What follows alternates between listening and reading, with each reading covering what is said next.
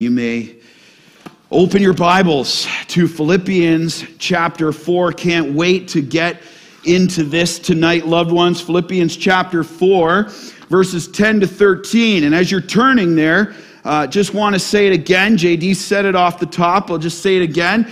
A happy Father's Day to all of the men in this church. We love you so much, and we are praying for you daily in the entrustment that the Lord has given you. And if you do not have a copy of God's Word, make sure you put your hand up. And our ushers are coming forward. We want to place a copy of God's Word in your lap. So ushers, come on up, right up to the front. And then as hands go up, put them in. There you go. All right, Philippians chapter 4, verses 10 to 13. Well, today marks the final message in our mini-series that we've been unpacking over the last 3 weeks called Seek First the Kingdom. Seek first the kingdom, gospel foundations for financial freedom. Now, it's important that we emphasize this fact again of what we're talking about, what God is speaking of when we speak of financial freedom. It is not what this world says. Freedom 55, being able to have enough money to do your desires and your plans in your way and your time. That has nothing to do with financial freedom. Can we agree on that already? Here's what the Bible says true financial freedom is. Write this down one more time. Stewarding God's wealth God's way. There it is. True financial freedom means we steward God's wealth in God's way. Now let's give a quick message recap. Here, a series recap. Message 1, we saw that it all starts by doing this from Matthew 6, 19 to 24. We need to choose the right master. We must choose your master. We cannot serve, Jesus says, you can't serve wealth. You can't serve Jesus at the same time. You need to choose a master. All right? You cannot serve both. And if we are to live in true financial freedom, Jesus must be our only master. Amen? Jesus must be our only master. And then from the overflow of that in message 2 from Matthew 6, starting in verses 25, going to verse 34, we saw that if we choose Jesus as our master, okay, so the whole goal of my life is not to amass earthly treasure and lay up treasures on earth, but treasure in heaven. Well, that means we're going to need to trust God's provision of what he gives. Amen? We need to trust God's provision. And we saw so clearly last week where Jesus commands us, do not be anxious about your life. Was that freeing for anyone else? Maybe just me. But he's like, do not be anxious about your life. He says, believe him that he will provide, seek his kingdom first, and rest in him. Anyone loving the rest of God these days? Oh, help us, Lord. Amen. Yearning for that. And then it all leads to this. Here we go. Choose your master. Trust his provision. And then here it is. Live with contentment. If we are to live in true financial freedom, we must live with contentment. Okay, but that bursts the question. You hear a lot of that today, contentment. You ever stop and think, what is true contentment? If someone were to come up with, see, there you go. My thunder's spoiled. The screen's already up. But here's the thing. What is true contentment? Love you, team. Love you. But here's the thing.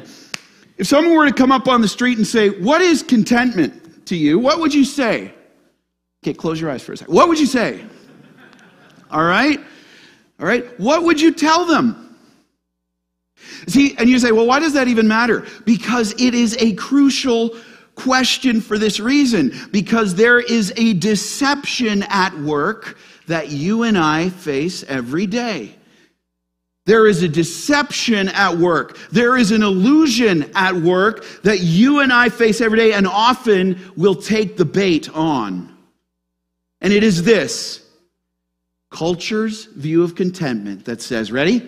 The more we have of earthly treasure, the more content we will be. I'll say it again. The deception of this culture, when you go to bed tonight, when you wake up tomorrow morning, you will face it. The onslaught is there on your social media, on your TV screen, and when you watch movies, when you listen to the radio, it's always there. Get. Why do you think advertisers just make so much money? It's just all over the place.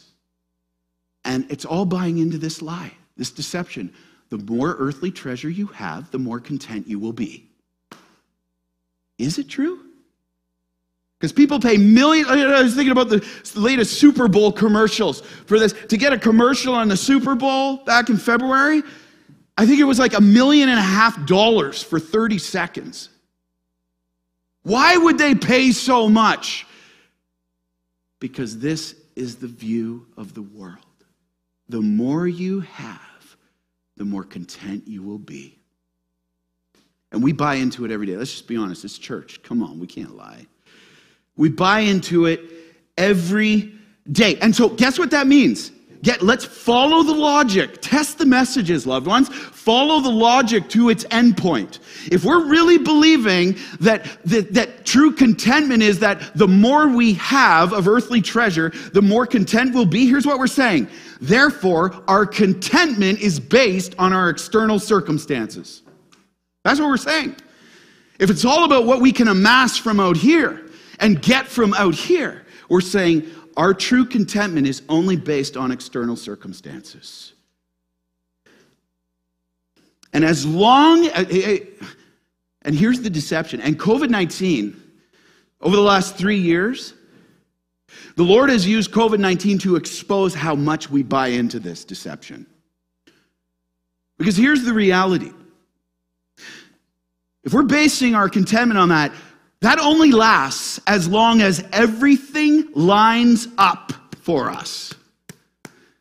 As long as we know where the money's coming from, as long as we've got the job, as long as nothing goes wrong with our house or we have to foreclose, or just as long as everything lines up externally, we're like balancing all these plates. The moment the Lord in his kindness allows one to be removed, it's like, "Rah!" As long as we're allowed to stay in our comfort zone, we'll be content. Is that true contentment? Is it? That's a deception. That is an illusion. How's the last few years gone for you? It's been hard for me at times. So let's get God's view, God's truth of what contentment is, right from our text today. When Paul says, I've learned, whatever the situation, I am to be content, verse 11, here's what he's talking about. Here's what that word means right here, contentment. Inward satisfaction and sufficiency that come from the indwelling power of Jesus. Where's the external stuff that you need to have for that? Anywhere? It's not there. Everyone say it's not there. Say, I won't find it there.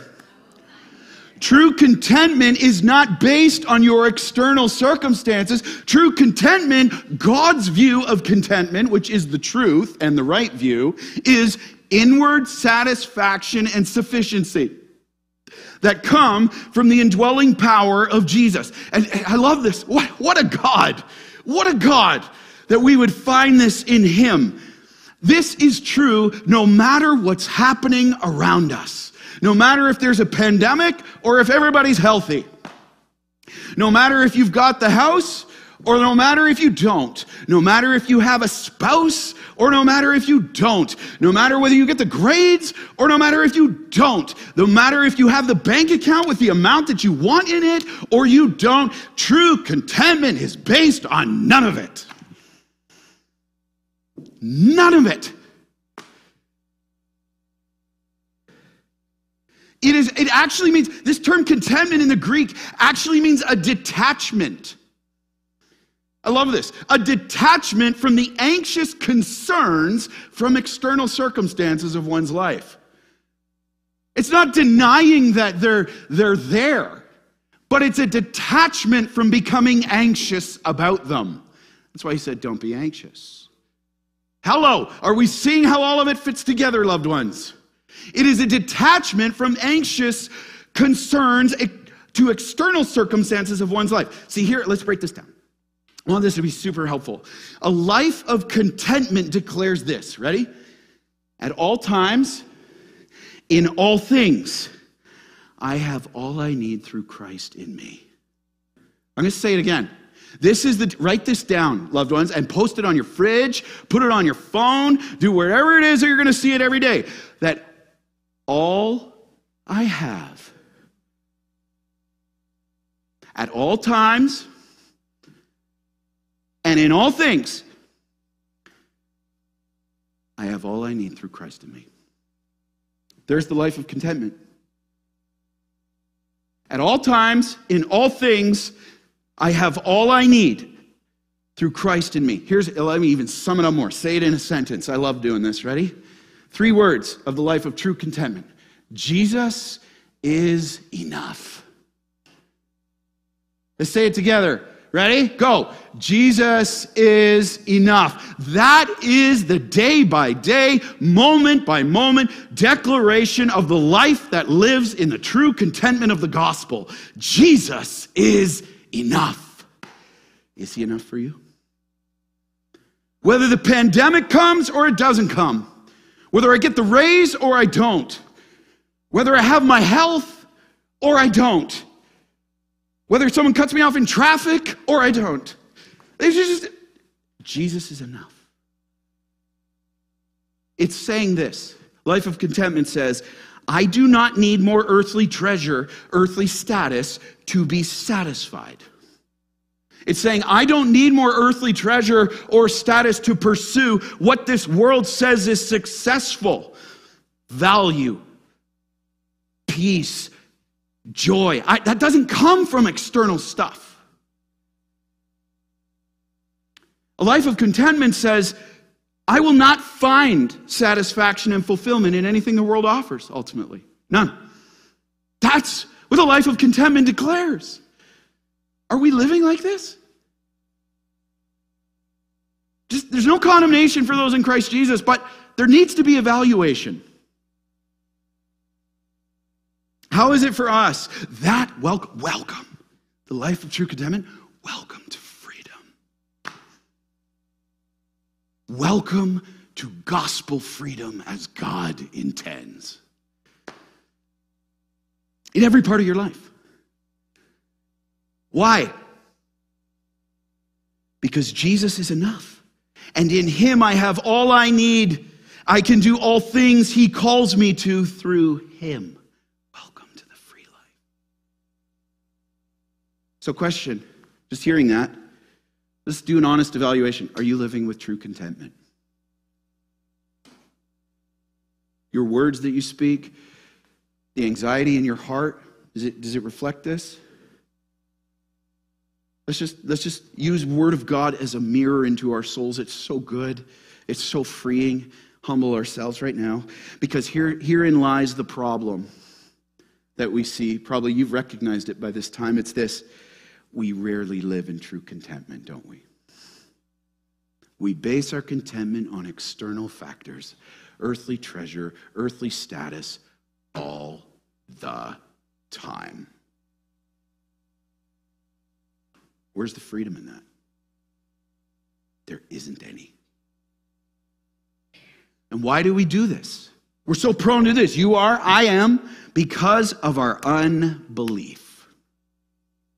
Unbelief. We do not believe that Jesus is truly enough for us all the time and in all things. And what's the result of it? You see it in your life. I see it in mine at times. We see it in the culture. Look at this. The result of our unbelief leads to this. A focus on and wearing ourselves out, pursuing and trying to accumulate earthly treasure and success. We wear ourselves out. And as a result, we live lives of selfishness, not increasing generosity. We live lives of greed and not increasing satisfaction in Christ. We live lives of anxiety because we're so accumulating all this stuff. Then you got to look after all this stuff. And then we're so anxious about losing the stuff because we're basing our contentment and satisfaction and value on that stuff. Welcome to the rat race.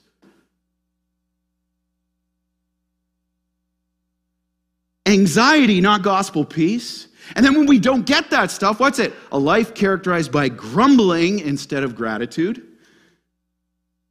Here's another one. A life characterized by fear instead of faith. Of compromise in our faith instead of steadfastness in our walk with the Lord. Why? Because we're going back to serving the master of wealth over the master of Jesus. And you see it all the time. So question, can I ask a question? We have to answer this question because it impacts how you respond to the rest of the message. Are you tired of living this way? Maybe just me? Is anyone else in this room tired of living this way? Yeah. Here's the big idea for our text today. It's going to unpack. Write this down. To live in true financial freedom, you must live with contentment in Jesus alone. There it is. Sums up the whole series. To live in true financial freedom, you must live with contentment in Jesus alone. And here in our text today, we're going to see two truths that we must increasingly live by. In Christ's power, if we are to live a life of increasing contentment in Jesus that displays his glory through his power, his joy, his peace, his generosity, his hope, and ultimately his freedom. You ready to go? Anyone ready for a dose of God's word right now? Let's stand to honor the authority of God's word. Philippians chapter 4, verses 10 to 13. We read this together, nice and loud. Lord, implant this in our hearts. Let's go. If I rejoiced in the Lord greatly, that now at length you have revived your concern for me. You were indeed concerned for me, but you had no opportunity. Not that I am speaking of being in need, for I have learned in whatever situation I am to be content. I know how to be brought low, and I know how to abound. In any and every circumstance, I have learned the secret of facing plenty and hunger, abundance and need. I can do all things through him who strengthens me. Hear the word of the Lord, all God's people said. Amen. You may be seated. You may be seated. All right, let's get into it. The life that is content in Jesus, first thing we see here from verse 10 is this. The life content in Jesus rejoices in his provision with gratitude. Say it again. The life content in Jesus is marked by the rejoicing in God's provision with gratitude. Contentment rejoices in God's provision. Question, is gratitude your attitude? The life of contentment is the life of gratitude. Is gratitude your attitude? Let's get our context. Context is key. Here we are, first century, 60 to 62 AD. Paul is in a Roman prison writing this. Talk about a great place to be writing about gratitude from, huh? And contentment from a prison. So here's Paul in prison for preaching the gospel, and he's writing to the church in Philippi. You'll see a picture there. There's Philippi. Now, he had planted this church 10 years earlier on his second missionary journey, and Philippi had a special place in Paul's heart because it was the first church plant in Europe. Okay? First church he planted in Europe. And so Paul writes this letter for a number of reasons, but one of the main ones was to express his thanks for the generous gift of financial support that the church in Philippi had sent him to support him in ministry. He's thanking them for their partnership in the gospel. So in many ways, the book of Philippians is like a missionary letter. Hey, if you're ever going into the mission field, use the book of Philippians as your template of how to write to your supporters, because it's giving them an update on the ministry, but he's also expressing gratitude and thanksgiving for their support of him. See, upon hearing of Paul's imprisonment, the church in Philippi sent a financial gift to Paul to help meet his needs. Okay, they hear he's in prison. Oh, we got to get stuff over there. And notice this in verse 10. He writes this. Here's his response. Go to the text. I rejoiced in the Lord greatly that now at length you've revived your concern for me. You were indeed concerned for me, but you had no opportunity. See, Paul tells them that upon receiving their gift, imagine that, a little delivery, knock at the door. in telecom. Here we go. Bam, financial gift, huh? So here's Paul. He receives the gift. Notice what he did there. It says he rejoiced. Circle the word rejoice there of what true gratitude looks like in contentment. Rejoice means this. It means he delighted in, he praised the Lord for it. Whatever it was. He praised the Lord greatly that the church, he says there, after a great length of time, they hadn't supported him for 10 years. He says, after this time, you've revived or renewed your care and concern for him in the ministry. Now, we want to make something clear, and Paul goes to great lengths in this letter to make this clear. Paul's not rebuking them. He's not saying, yeah, after 10 years, it's about time. Come on, church. He's not saying that. He's going to great lengths. Paul is quick to mention that all along, he knew the church was concerned about him. Just look at the text. All along, I knew. You were desiring to help me, but up until this point, they hadn't had the opportunity to financially support him, and we don't know why. We don't know why. Church history doesn't tell us. All right?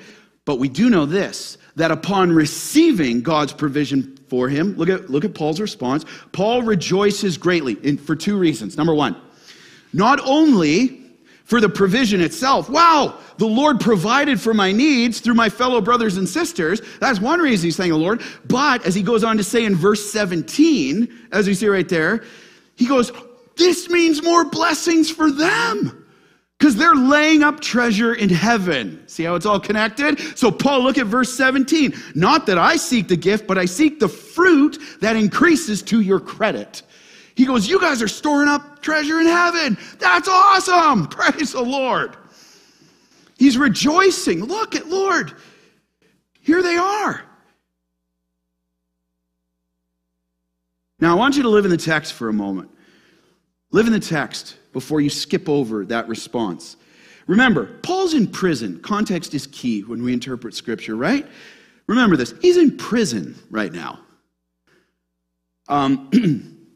He's been stripped of many of the freedoms that he's had. He's actually under house arrest. Can anyone relate to being confined in your house for a while? Just saying, anyone? Yeah. He's under house arrest here. Okay? And almost everything that this world says you need to have to be content was taken from him.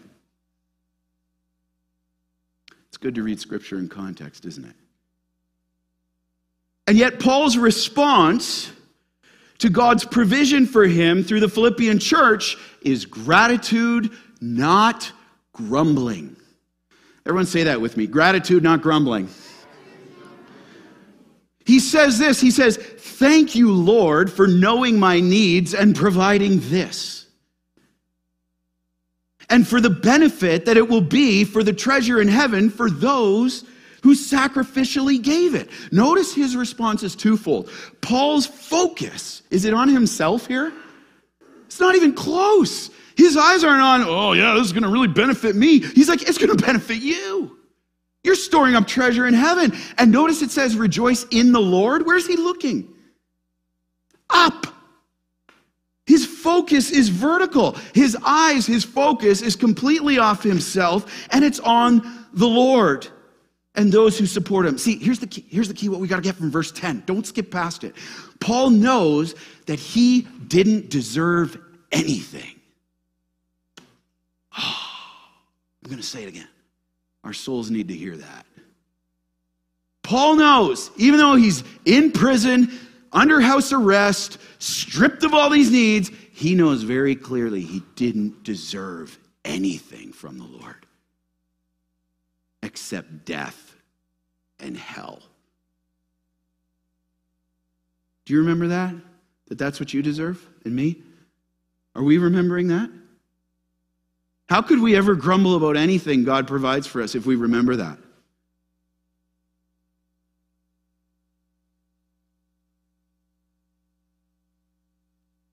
He knows he didn't deserve anything that God entrusted to him. It's not Paul's. He didn't own it. Remember from message 1?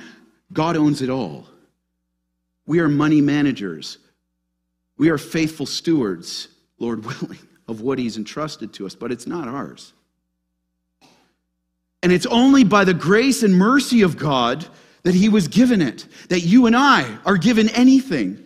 And so he was grateful for anything and everything that God chose to give him. Notice the text from verse 10. Notice what Paul didn't say. This will help drive it home. He didn't say this, Lord, knock on the door, gets the provision. He's not like, Lord, you gave me this, but don't you know I'm in prison? I wanted to have that. I think I need that to be satisfied. You gave me this, but I want that. Is that anywhere in the text? Paul's in prison. Do you think he was tempted in his flesh for some of that? Yeah, you gave me this money, but how about my freedom? How about a little bit more so I should actually pay off this Roman guard? Why just this much? He didn't say, Lord, I'm in prison having a hard time. I'm going to trial. I mean, couldn't you give me something else? Like maybe, couldn't you give me my own house? Like I got a guard sitting next to me in this one. Can you give me another house? Couldn't you give me my freedom? Give me my rights back? Couldn't you give me a community of people around me? Couldn't you do something else to comfort me? Couldn't you give me more support? Like, couldn't the Philippians ante up a little bit more? That would bring more satisfaction? That would better meet the needs I think I have and meets my expectations? Couldn't you do that, Lord? Of what I think I need and want? I wanted what that person has, that missionary. Look at Apollos. He's doing his thing over there. He's not under house arrest. Look at that. They've got the status. What's up with the apostles over in Israel? They seem to be having a good time. I'm in prison. And yeah, God, you provide. Let's take it home. Let's take it to today. Yeah, God, you provided me with this job, but I wanted that one. I want a better one. Yeah, you provided me with this timing for how you worked, but I wanted my timing. It could have been a lot better if you had just gone on my timing. Yeah, God, you provided me with this school, but I wanted to get into the other one. Yeah, God, you provided me with this house, but that person's house is so much nicer. I want what they have. Everyone feeling it a little bit? I'm feeling it. Yeah, God, you provided me with this paycheck, so I'm making this money, but I want what they're making. I should be making more. Don't you see what I'm doing here? You provided me that. I want that. Here, let's keep going. You provided me with this church, but I want that one that's going to meet my needs, and it's going to do things the way I want them to be done. You provided me with this method of transportation, but it's rusting out. I want the Tesla.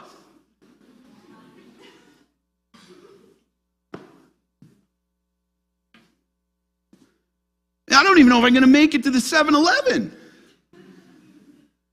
Welcome to the Koprowski van. Go, Lord. Here's the thing. You gave me these clothes, but I want those ones. Those make me look better. You gave me this opportunity to serve you, but I want that one. You gave me this relational status as being single or being married but not having you gave me this position in life, but I want that. You gave me this health condition, but I want the health they have because it seems so much better. We do it all the time. Because I want that thing. I think I need that, and I'll only rejoice greatly when I have it, because I need more than what you've given me. And I don't trust you in what you've given me, that it's out of your love for me and goodness towards me. I don't trust you, God. Let's just let that hang there for a moment. What's that for you? Eyes off the Lord, eyes on yourself. You'll see it on the screen here. Gratitude is the attitude that sets the altitude of your contentment. I'll say it again. Gratitude is the attitude that sets the altitude for your contentment. What does that mean? Here's what it means. The greater the gratitude you have for what God's provided for you, whether it matches up with what you think you want or not, the greater the gratitude that you have, the greater contentment you have. And it's a cycle, because the greater contentment, the greater the gratitude. And the greater the gratitude, the greater the contentment. And you remember this, you and I would want what God wants for us if we knew what he knows about us. Think about it. See, the contented life rejoices in God's provision. So let's just ask ourselves honestly, receive the implanted word right now in meekness. Is gratitude your attitude? Is it? Just get before the Lord right now. He knows. We're not faking anybody out. Where do you need to repent of your pride of entitlement, greed, and selfishness, of your need to amass earthly treasure, all that is rooted in the unbelief in who God is and his provisions that he's entrusted to you?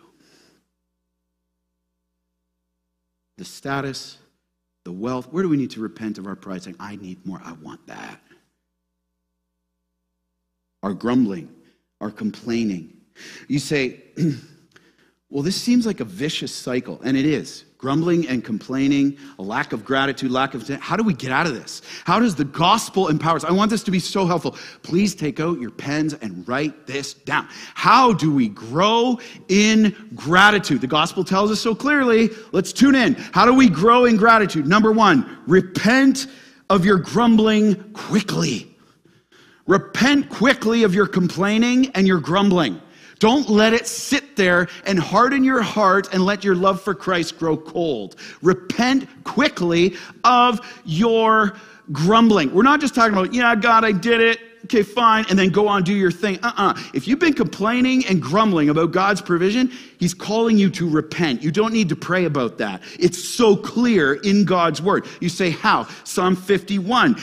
David says, create in me a clean heart, O God, and renew a right spirit within me. Sin always leaves us with an unright spirit before the Lord.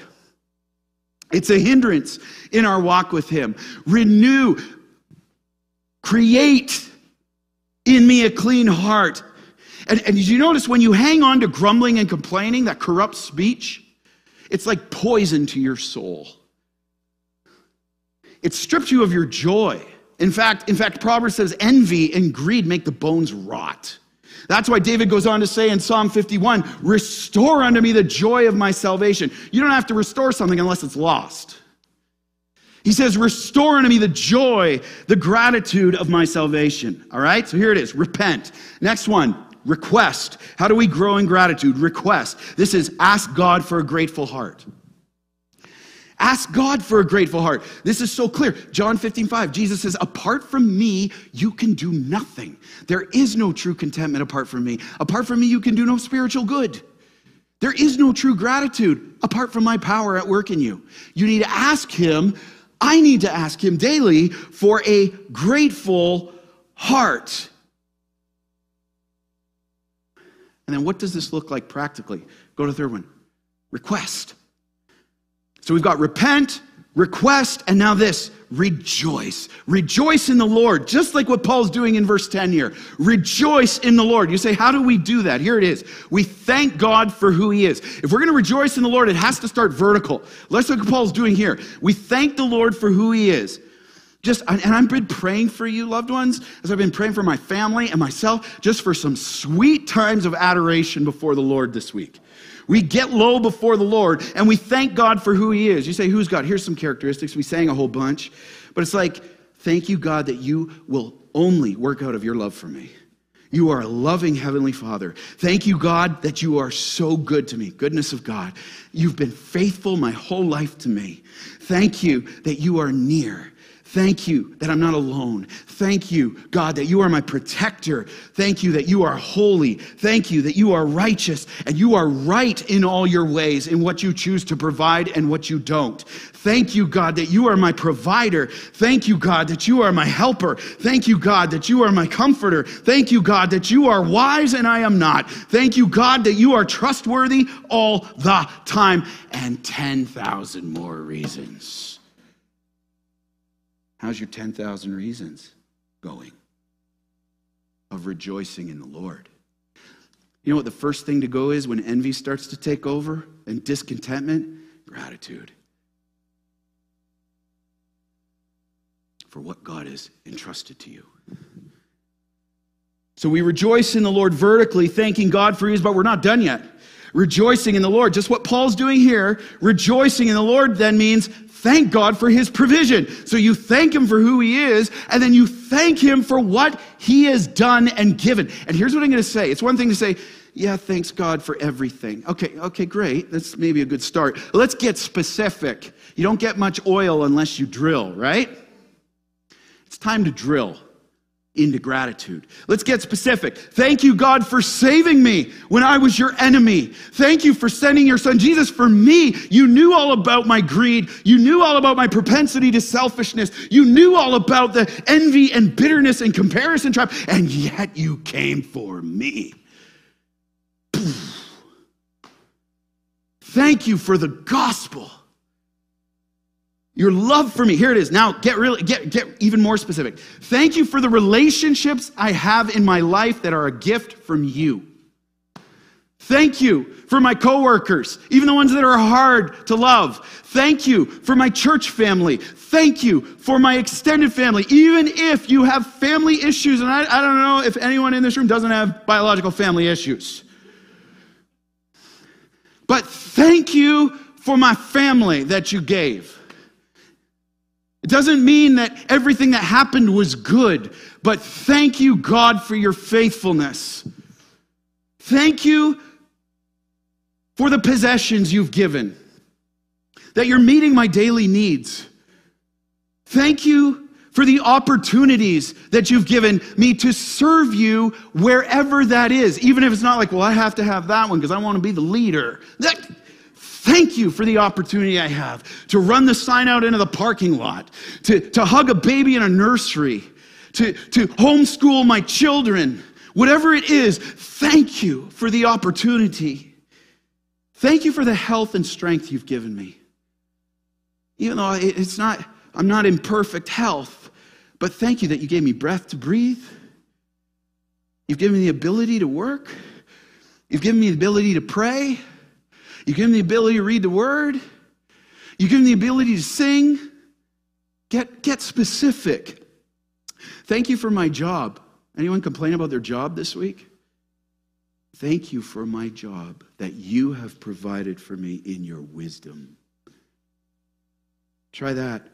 Thank you for the home that you've given me. Whether it's a single room apartment, 2-story bungalow, 1-bedroom, single or double car garage, whatever. Thank you for the home.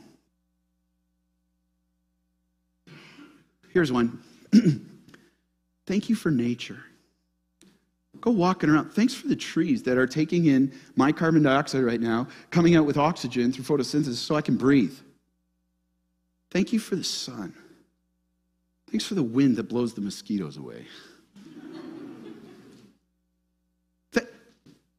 Gratitude is the attitude that sets the altitude for your contentment.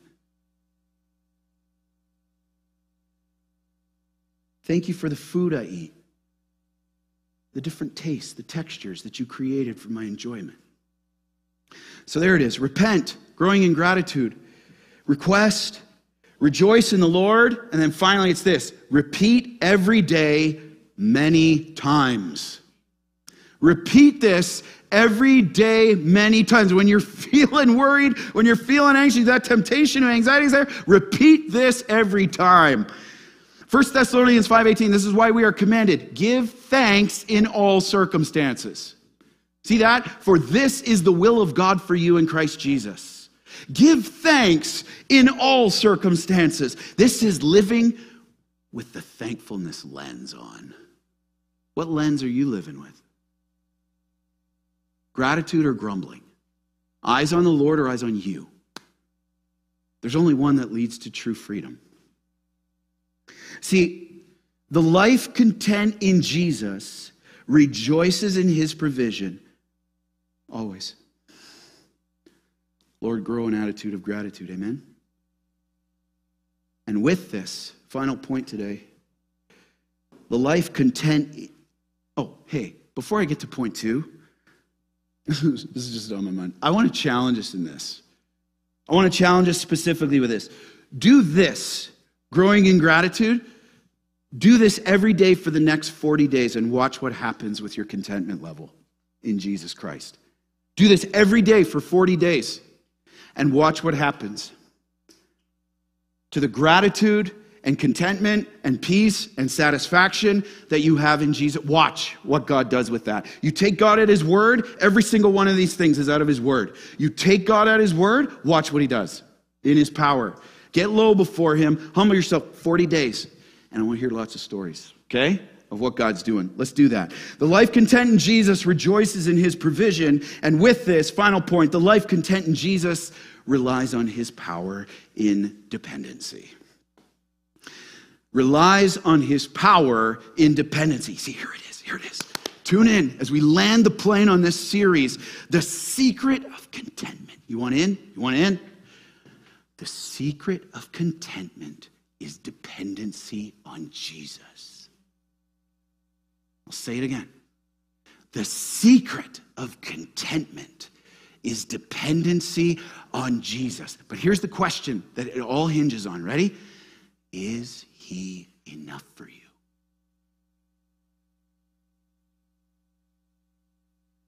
Is he enough? Let's go back to the text, verses 11 to 13. Not that I'm speaking of being in need, Paul goes on to say. For I have learned in whatever situation I am to be content. I know how to be brought low, and I know how to abound. In any and every circumstance, I have learned the secret of facing plenty and hunger, abundance and need. Stop it right there. See, Paul goes on to say that although he's grateful for the Philippians gift, he's like, thanks, guys. Notice the text. He says, actually, I already had all that I truly needed. Did you see it in the text? You say, what are you talking about? He's in prison. He's going to trial. What are you talking about? All that you needed. I have all that I truly needed to be sustained for the work that God had entrusted to him. And you're like, what? What's going on here? How can that be? He tells them and tells us in verse 11b. Look at the back half of verse 11. For I have learned, this is why he's got all he needs. For I have learned in whatever situation, I am to be content. See, that word learned there, circle it, means this. He's learned from experience. It means he's been taught by God that in whatever situation, no matter what's, see the external, there it is, whatever situation. No matter what's going on around him in his life, no matter what's happening in the culture, no matter who's in government, no matter what wars are happening around the world, no matter what election results are going to be in a few months, look at, he and you and I can be content. That inward satisfaction, complete sufficiency through Christ, detached, not living under a rock, but detached from living in anxiety with anxious concerns. See what he says? Here it is. Let's just drive this home. What Paul says in verse 11, you see it on the screen. Write it down. True contentment is not based on your external circumstances. Somebody just needs to hear that today and we can all head home. True contentment is not based on external circumstances. The next law that is passed, the circumstance change, the health change, the spousal change, whatever it's not based on external circumstances. He says he has learned to be content, whether, verse 12, go back to the text, he was brought low by God. That means brought low, circle that, it means humbled. Humbled to a meager place, one which the world would look and be like, dude, you got nothing going for you, dude. He says, I know what it's like to be content in that moment when I have been brought low by God, but I also know that word humble, as it means here, it means I'm in a meager place of food and clothing and the basic necessity. And I want you to notice something here about that word brought. Fix your eyes on brought. Here's what that means. Notice it's God who brought Paul low. God humbled him, didn't give him the provision that he thought he needed. It was God who brought him low. See, here's the reality we got to tune in, loved ones. God always takes us to the school of contentment. God always enrolls us in the school of contentment, not to punish us, but to free us. God will take you and I to the school of contentment, not to punish you and I, but to free you and I of trying to find contentment and satisfaction and peace in all these other things that are not Him. Because it doesn't exist. To free us from that vicious cycle. Notice this. He was brought low by God, but he also knows he's learned to be content whether God allowed him to abound. Notice the text. The word abound there means have above and beyond what was needed. The excess. Hey, can I just call out what so many of us, including myself, are so prone and tempted to think? We think the excess is our need. We've become so accustomed to making the excess stuff our need. It's not our need. But we run ourselves ragged chasing that. See, in all circumstances God allows in this life, Paul has learned the secret. He's been instructed, that means, that word secret. He's been disciplined through the school of contentment by God in how to face situations of plenty. Notice the text, in plenty, verse 12. That means I can't eat another bite. But he's also learned contentment in situations of hunger, which is, I wish I could have another bite. When he didn't feel like he had enough or not sufficient resources to do what God called him to. He says, I know what it's like to be in abundance and have all my needs met. Don't forget, he hung out with Lydia. Lydia was one of the core group members of the church at Philippi. She was designing robes for royalty. She was loaded. He knows what it's like to have abundance. But also, notice the text, verse 12. I know what it's like to be in need. The word need there means deficiency, unable to meet the needs that are at hand for physical provisions. I know what it's like. And he said, what's the secret? How can he say this? Verse 13 as we close it. Watch. Here's why. Here's the secret. I can do all things through him who strengthens me. All things, the term all things there, circle, it means every part of everything that Jesus called him to do. Paul was able to do it through Christ, who lives in him and would strengthen him. The word strengthen there means, ready? Fill with power. Fill with power to follow God and do all things he had entrusted to Paul. Now notice this. It's not this. Notice what Paul's not saying here. Right here. I can do some things that I need to do to follow Christ. No. He's not saying, I can do most things Christ calls me to. No. But he's saying, I can do all things Christ is calling me to and following him in obedience. I can do them all. Whether I've got that provision physically or not. Because Christ in me. Now let's get some clarity because this is one of the most misinterpreted texts in all of Scripture. This verse right here. I can do all things. There's like t-shirts made of this and like pro athletes you hear after the game. I can do all things through Christ. I got 7 touchdowns. Okay. Hold on a second. Is that taken in context? Is it? Let's get the context is key, right? Everyone say context is key. Here it is. It doesn't mean this. Here's what Paul's not saying. I will wake up tomorrow and be able to fly. Because Christ is in me. No. That's a bad idea. It doesn't mean this. Students, kids in school, I don't have to study for that exam. I'm a Christian. And Jesus will supernaturally tell me the test answers when I open the test page. Now that's foolish. That's not faith. Here's another one. You can go to bed after eating 12 donuts and be 10 pounds lighter the next morning. No, he's not meaning that. Here's another one. I can just live however I want to live and chase my dreams and build my kingdom, and Jesus will bless me. I can do all things, right? I would say, no, it's not what it says. It doesn't mean you can just live however you want and Jesus will be sure to give you all you need to do that. That's completely false. Here's what it does mean. Ready? That Paul had strength to withstand all things in all situations that God allowed.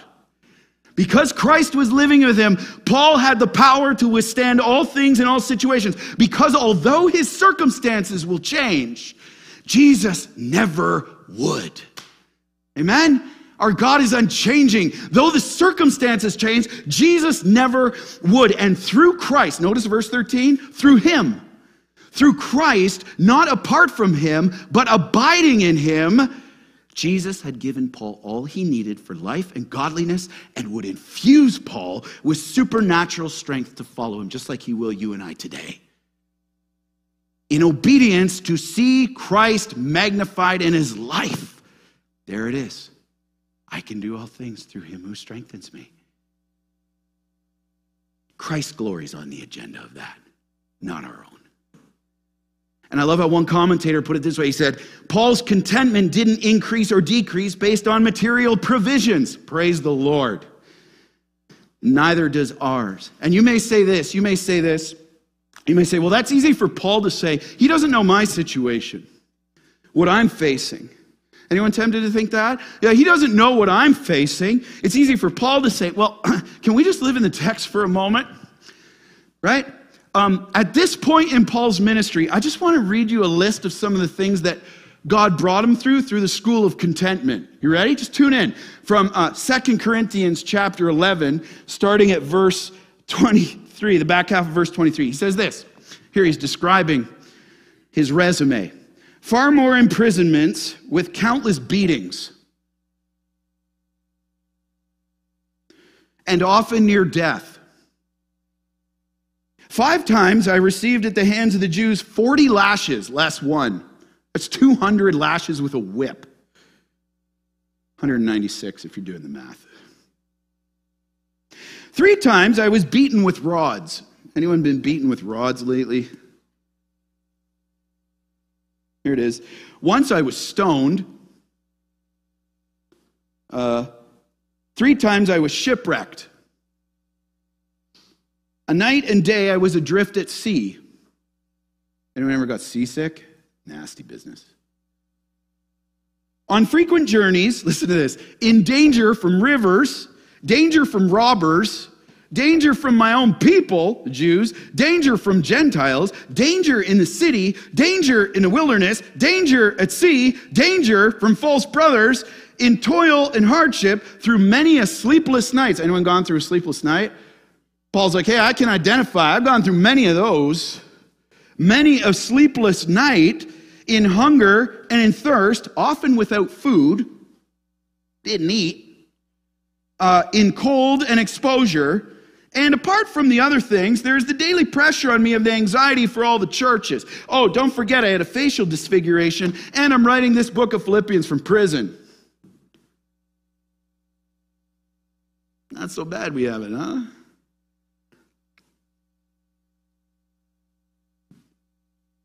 And Paul's not doing this to exalt himself, but to show the power is Christ. Yet not I, but through Christ in me. Hey, question. Would you be tempted in that situation, if you were Paul, with a lack of contentment? Would you? Would Jesus be enough for you and I?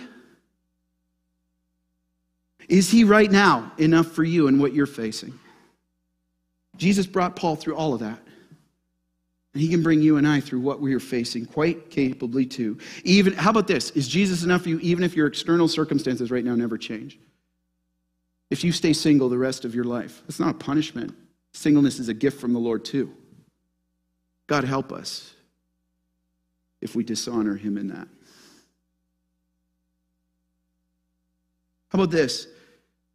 Here's what Paul's tuning in on right here. We need to key in from this back half of the text. You'll see it on the screen. Secret of contentment is that Jesus is enough. It was for Paul. He is for Paul. He is for us. The secret of contentment is that Jesus is enough. See, and this, notice what this does. This frees you and I from feeling we need to grasp at getting the next thing, or to make your life easier and give you higher status in this world, or have value, or base your identity in, or keep up with the world, or seek satisfaction and peace and contentment in these things that can never give it, amassing earthly treasure. It frees us from all of this. All of it. Step out of the rat race, loved ones, if you're ready. I love how one commentator put it this way. True contentment is not found in self-sufficiency. Ready? It's not found in material sufficiency. It's not found in circumstantial sufficiency. True contentment is found in Christ's sufficiency. The more sufficient Christ is for you and I, the more content we will be in him. End of story. All the time, every time. Christ is enough. And this is radical, isn't it, from this world? It's radical. The advertisers would be put out of business. When the world asks, when is asked how much is enough to be content, this world will always say a little bit more, won't it? But when the Christian is asked the same question, how much is enough? Here's the answer, how it should be for us. Not imitating the world, but not how much is enough, but who is enough. And that is Jesus alone. That should be the answer of every Christian. It's not how much is enough, it's who is enough. See, the secret of contentment is dependency on Jesus. So let's just bring it home and land a plane. Is he enough for you? Is he in what you're facing right now? When the provision doesn't come the way you want, do you still think you can do all things? You think his word's true? And if you're here and you've never confessed Jesus Christ as your personal Savior, here, let me just let you off the hook for a moment. There's actually no way Jesus can be enough for you. If you have never repented of your sin and confessed Jesus alone as your Lord and Savior, here's the reality for you. You are still depending on your own strength. You're still running the rat race alone. And you are still trying to find the elusive place of satisfaction and contentment and peace and ultimate salvation that your heart is restless for. But hear the words of Augustine, one of the early church fathers. He said this, our hearts are restless. You'll see it on the screen. Our hearts are restless until they find their rest in the, your heart will continue to be restless until you find your rest in the one who created and it's longing for. And notice verse 13, go back to the text. It is only through Christ. I can do all things through Christ. It's only through Christ who will strengthen you that you will ever have true contentment that your heart is longing for both now and forever with him in eternity. And his call for you today, if that's you right now, his call for you today in this place right now is to repent of your sin and trust him as your Lord and Savior, believing he is the Messiah who came to earth as fully God and fully man, and lived a perfect life of contentment in God alone, and paid the penalty for your sin on that cross, that sin that separates you from that holy God we were singing of. And Jesus died and rose to life 3 days later, defeating the power of sin and death. And now, today, he offers you in this moment forgiveness of sin and eternal life. And here's the thing, true and lasting contentment in him. Question, will you come to him? Will you come? Will you come? He loves you and is waiting for you. And brothers and sisters, as the worship team comes up, here's our challenge to close out. Is Jesus enough for you where you are right now? Where he has brought you? Has he brought you low? Has he brought you to the place of abundance? Is he enough for you? And you say, how do you know if he's enough? Well, a couple of things. Here you go. Let's help. Are you clinging to him in his word? If Jesus is really who you're depending on, you're clinging to his word every day, saying, Lord, I need you. Not just 5 minutes in the morning, but throughout the day, abiding in him, word on your heart. Before you go into that meeting, before you're with your family, whatever it is, are you clinging to him? Here's another one. Are you calling on him in prayer? Prayer is a declaration of our dependency on the Lord. How much of your life is bathed in prayer? Over everything, knowing apart from him, we can do nothing. Here's another one. Clinging to him, calling on him, and finally committing to him. Are you walking in obedience? Are you valuing what he values, loving what he loves? And you may say it's so hard to do, and it is, loved ones. Yet not I, but through Christ in us. Amen? But Jesus lived the perfect life of contentment, and he's ready to give you all you need to do the same, increasingly in his power. So what are you depending on apart from Christ and deceiving yourself in believing that you must have that to be truly satisfied? It's a lie. It's a deception. And we close with this. I just want to hit this home. Jesus, quite often, out of his love for us, Jesus is more committed to our freedom than our earthly success. I'll say it again. Jesus, out of his love for us and goodness towards us, is more committed all the time, every time, to our freedom than our earthly success. And out of his love for us, he will often strip away those things and ordain your need and ordain your hunger to rescue your soul. Jesus will often ordain your need to rescue your soul, to come back to him. The school of contentment. Where do you need to repent of attempting to amass the earthly treasure and status and serving the master of wealth as a means to contentment, and return to him? Because as we close the series, remember this. To live in true financial freedom, you must live with contentment in Jesus. You will not find it apart from him. Rejoicing in his provision with gratitude and relying on his power in dependency. Loved ones, this is the secret. This is the secret to financial freedom, to eternal freedom. Eyes up here. And you can do all things through him who strengthens you in Christ alone. Let's pray. In Christ alone, our hope is found. Jesus Christ, you are our light, our strength, and our song. And Lord, forgive us when we don't live like that's true. Lord, I pray right now, all over this place, out of your kindness, out of your mercy, you would be ministering to every heart here and where they're at, strengthening the weak, refreshing the weary, convicting the proud, stirring humility. And there would be freedom in this place right now. I pray specifically for those people who are here and have never confessed you as their Lord and Savior. Lord, I pray today would be the day of their salvation. That as they heard the beautiful truth of the gospel and the freedom that is offered, they would say, I can't turn away from this. And in your mercy, you would save them as they call on your name. In Jesus' name we pray. Amen. Loved ones, will you stand and respond? And let's sing this so loud as a declaration of our freedom in Christ. Let's go.